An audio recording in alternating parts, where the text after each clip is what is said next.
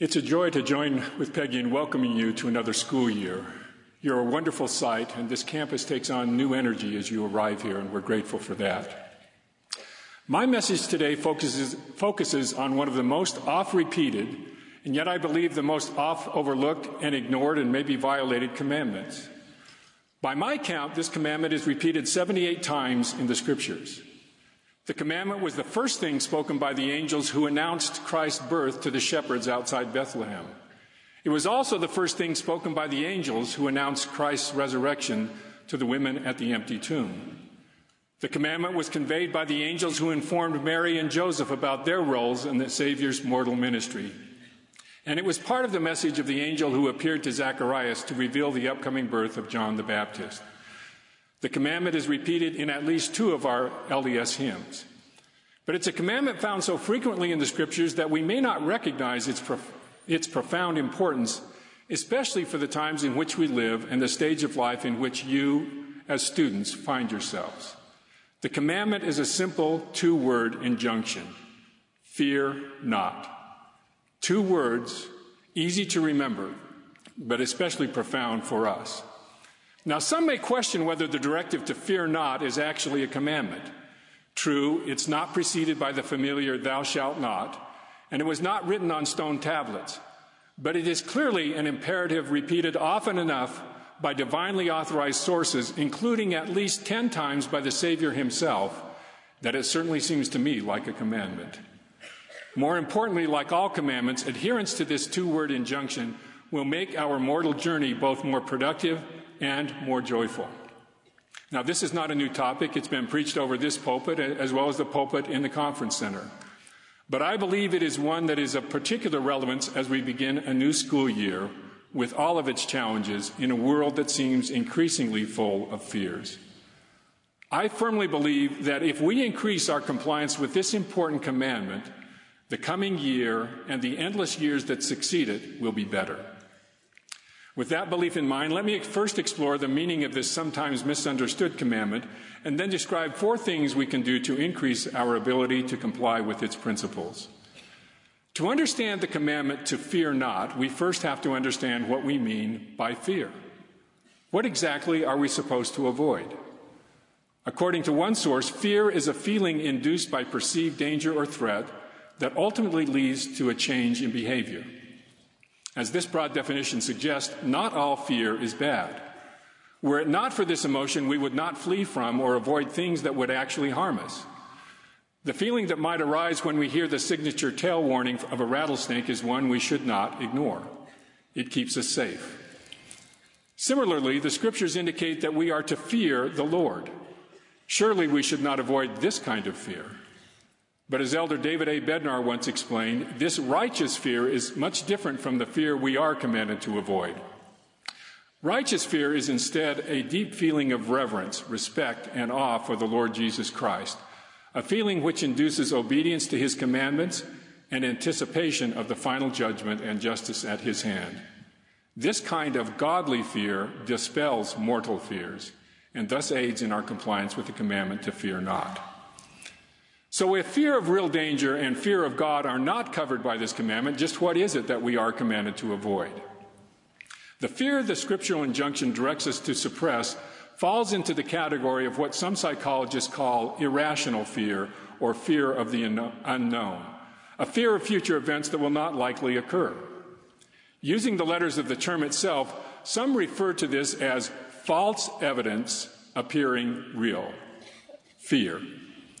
It is this false evidence appearing real type of fear that Satan seeks to induce in us, and which the Lord commands us to avoid. It's a kind of fear that is debilitating, sometimes paralyzing, and almost always soul and energy sapping. For some, this kind of fear takes the form of thoughts that you are not good enough to succeed here at BYU. For others, that you do not belong here because you are different from those around you. For some, it is a fear that you will never find an eternal companion.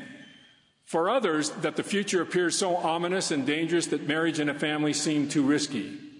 And for far too many, this fear comes in the form of the false belief that you are not acceptable to God. that you are so flawed because of past mistakes or current inadequacies that you are beyond the reach of the refining and redeeming power of Jesus Christ. When any of these false thoughts appears to be real to you, when such satanic lies cause you to lose hope in the future and maybe even in the present, please remember that God has repeatedly commanded us to fear not. And that commandment falls clearly within the ambit of Nephi's well-known and eternally true observation that the Lord giveth no commandments unto the children of men, save he shall prepare a way for them that they may accomplish the thing which he commandeth them. Now, with that in mind, let me suggest 4 things we can do in such trying times to comply with the commandment to fear not. The first is to recognize and remember that this kind of fear comes not of God, but from Satan, the adversary of truth and righteousness. Indeed, as President Hinckley taught, fear is the antithesis, the complete opposite of faith. This is evident from the Scriptures themselves. The Scriptures define faith as the substance of things hoped for, the evidence of things not seen, which are true. It is a real manifestation of what is really true. The polar opposite of that would seem to be the lack of substance or evidence of things that are false, or false evidence appearing real, fear. We need to recognize that the feeling of despair and hopelessness that characterizes irrational fear is a tool of the adversary. Indeed, it is one of his primary tools. I am convinced that just as we have articles of faith, Satan and his minions must have articles of fear to aid them in their work. They might read something like, "We believe that the first principles of despair and damnation are doubt God, doubt yourself, and doubt others, and most of all, be very afraid of the future." I am certain the adversary fully understands that fear and faith cannot coexist together. If we fail to understand that truth, we are at a comparative disadvantage. On the other hand, if we remember that simple fact, in the moments when we are gripped by irrational fear, we will not only be able to recognize the true source of what President Hinckley called the gnawing, destructive element of fear, we will also understand the cure for those debilitating feelings. As both President Russell M. Nelson and Elder Bednar have reminded us, faith is the antidote to fear. If we want to decrease the amount of fear in our lives, we need to increase the amount of faith in our lives. But it's not faith in the abstract that is the antidote to such fear. It is, as the 4th article of faith makes clear, faith in the Lord Jesus Christ. If we want to decrease the amount of irrational fear in our lives, we need to increase our faith in the Lord Jesus Christ. So when fear threatens to overwhelm us, we should focus less on those fears and more on increasing our faith in Him, who admonishes us to look unto Him in every thought, doubt not, fear not. And how do we do that?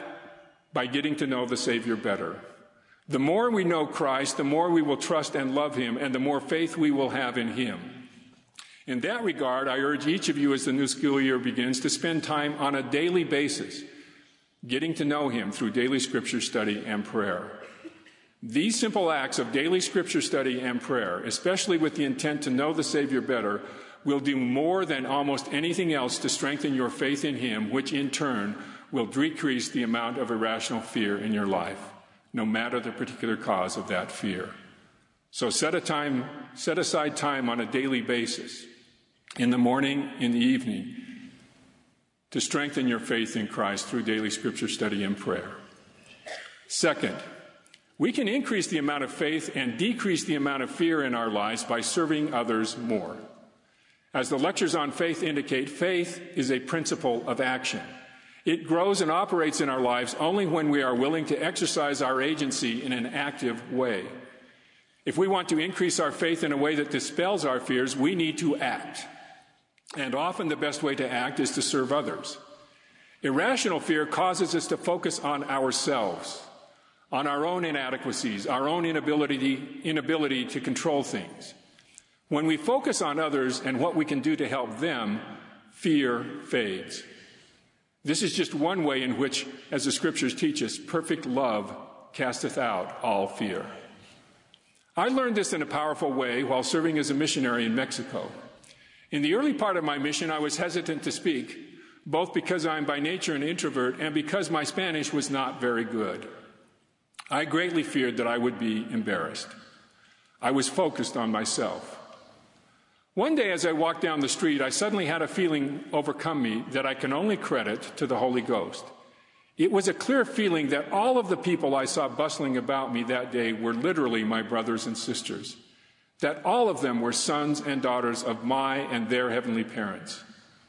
Without any conscious effort on my part, I felt overwhelming love for each person that I saw. At that moment, I felt a great desire to speak to them. I was anxious to share with them words that would help me see their divine destiny, even if the words were not in perfect Spanish. I suddenly found that I cared more about them and their well-being than my potential embarrassment. My fear of being embarrassed disappeared and was replaced by an almost consuming love for those people. And as I shifted my focus from me and my inadequacies to others and their needs, my fear was cast out by the love that I felt. Similarly, when you find yourself overcome by fear, I urge you to look for others who need your help. Focus on what you can do for them, on what they need. If you do this, I promise your fears will decrease because your love for God and His children will increase. And as President Uchtdorf recently reminded us, perfect love is also a divinely appointed antidote to fear. Third, we can increase the amount of faith in our lives if we understand that, as Elder Neil L. Anderson once observed, faith is not only a feeling, it is a decision. Faith, he said, is a choice. There will be repeated times during this semester and during the rest of your lives when you will have a choice whether to be governed by faith or by fear. I urge you to be quick to recognize when that is the choice you face, because it is not always immediately apparent. If you are more aware of the fact that you are making a choice between faith and fear, you will more often make the right choice. If you don't pause to recognize that fact, fear may overcome you without you even realizing it. Let me illustrate with an example. A number of years ago, I had an assignment on campus that involved athletics. In that role, I was invited to attend a banquet for the women student athletes at which Sister Sherry Dew was the speaker. Any of you who have heard Sister Dew speak would understand how excited I was to be invited. She is a gifted speaker, a wonderful gospel scholar and speaker, and I very much look forward to hearing from her. Unfortunately, at the last minute, a conflict arose, and much to my disappointment, I was not able to attend. As you can imagine then, I was especially excited when I was invited to the exact same event the next year and learned that one of the speakers was again to be Sherry Dew. This time, I was able to attend. I was particularly thrilled when Sister Dew started off her remarks by saying she was going to begin by telling the same story she had told the year before, sort of allowing me to catch up. I was pleasantly surprised, thinking maybe she was doing this just for my sake. However, she quickly made clear that while she was going to tell the same story she told the previous year, this year she was telling it to make an entirely different point from the one she had made before.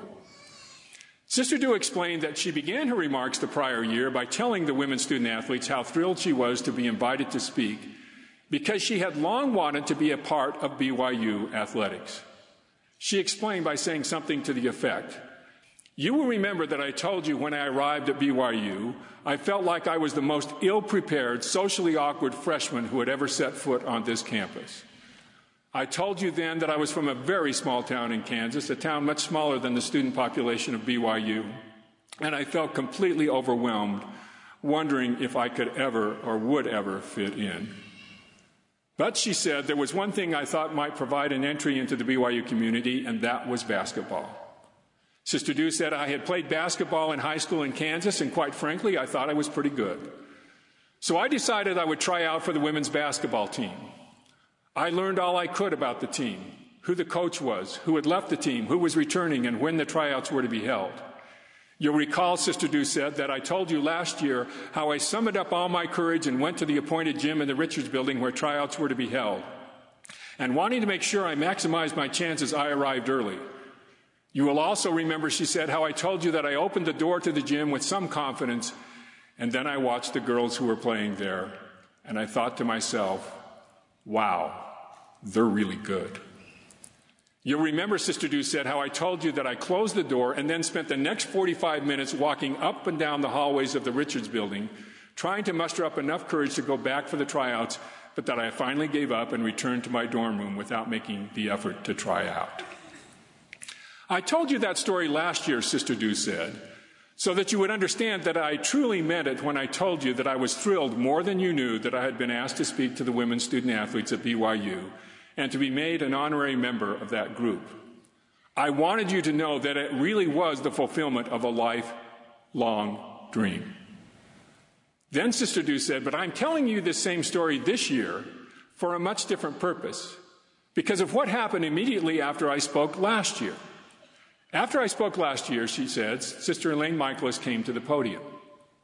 Now, many of you here will know Sister Michaelis. She's one of the legendary figures in BYU athletics. She worked in the athletics department for more than 40 years, serving as women's athletic director for much of that time. She was such an impactful and successful women's volleyball coach that many of you will know that the volleyball court in the Smith Fieldhouse is named for her. During her coaching career at BYU, Elaine Michaelis at one time or another coached every single women's sport. Now, with that background, Sister Du then said, when Sister Michaelis spoke after me last year, she engaged me in a conversation from the podium. Sister Michaelis first said, Sherry, is that story true? Sister Du was a little taken aback and said, of course it's true. Sister Michaelis then responded, do you know who the coach of the women's basketball team was the year you were a freshman? Yes, I do, Sister Du responded. It was you. I knew everything about the team that year. Then, said Sister Du, Sister Michaelis said, I should tell you something, Sherry.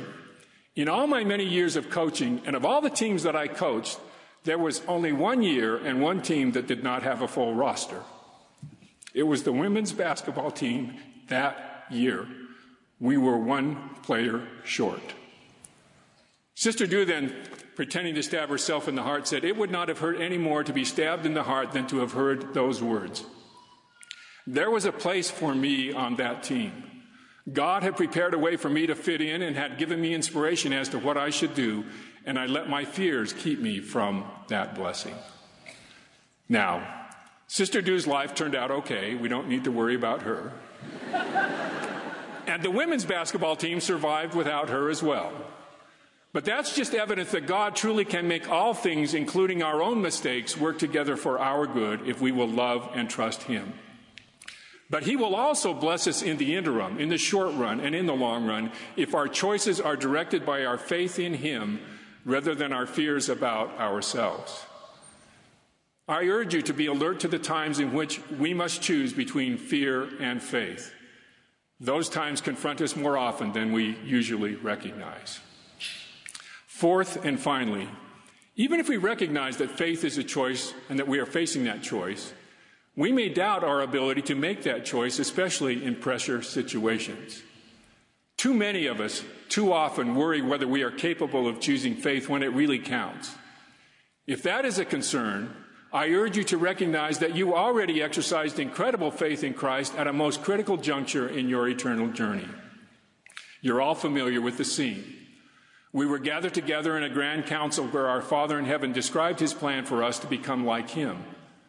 Critical to that plan was the role of a Savior, someone who would live His life and give His life in a perfect way, thereby allowing Him to perform an atoning sacrifice which would enable us to gain the experience we needed to have in this fallen world without being condemned by the inevitable mistakes we would make.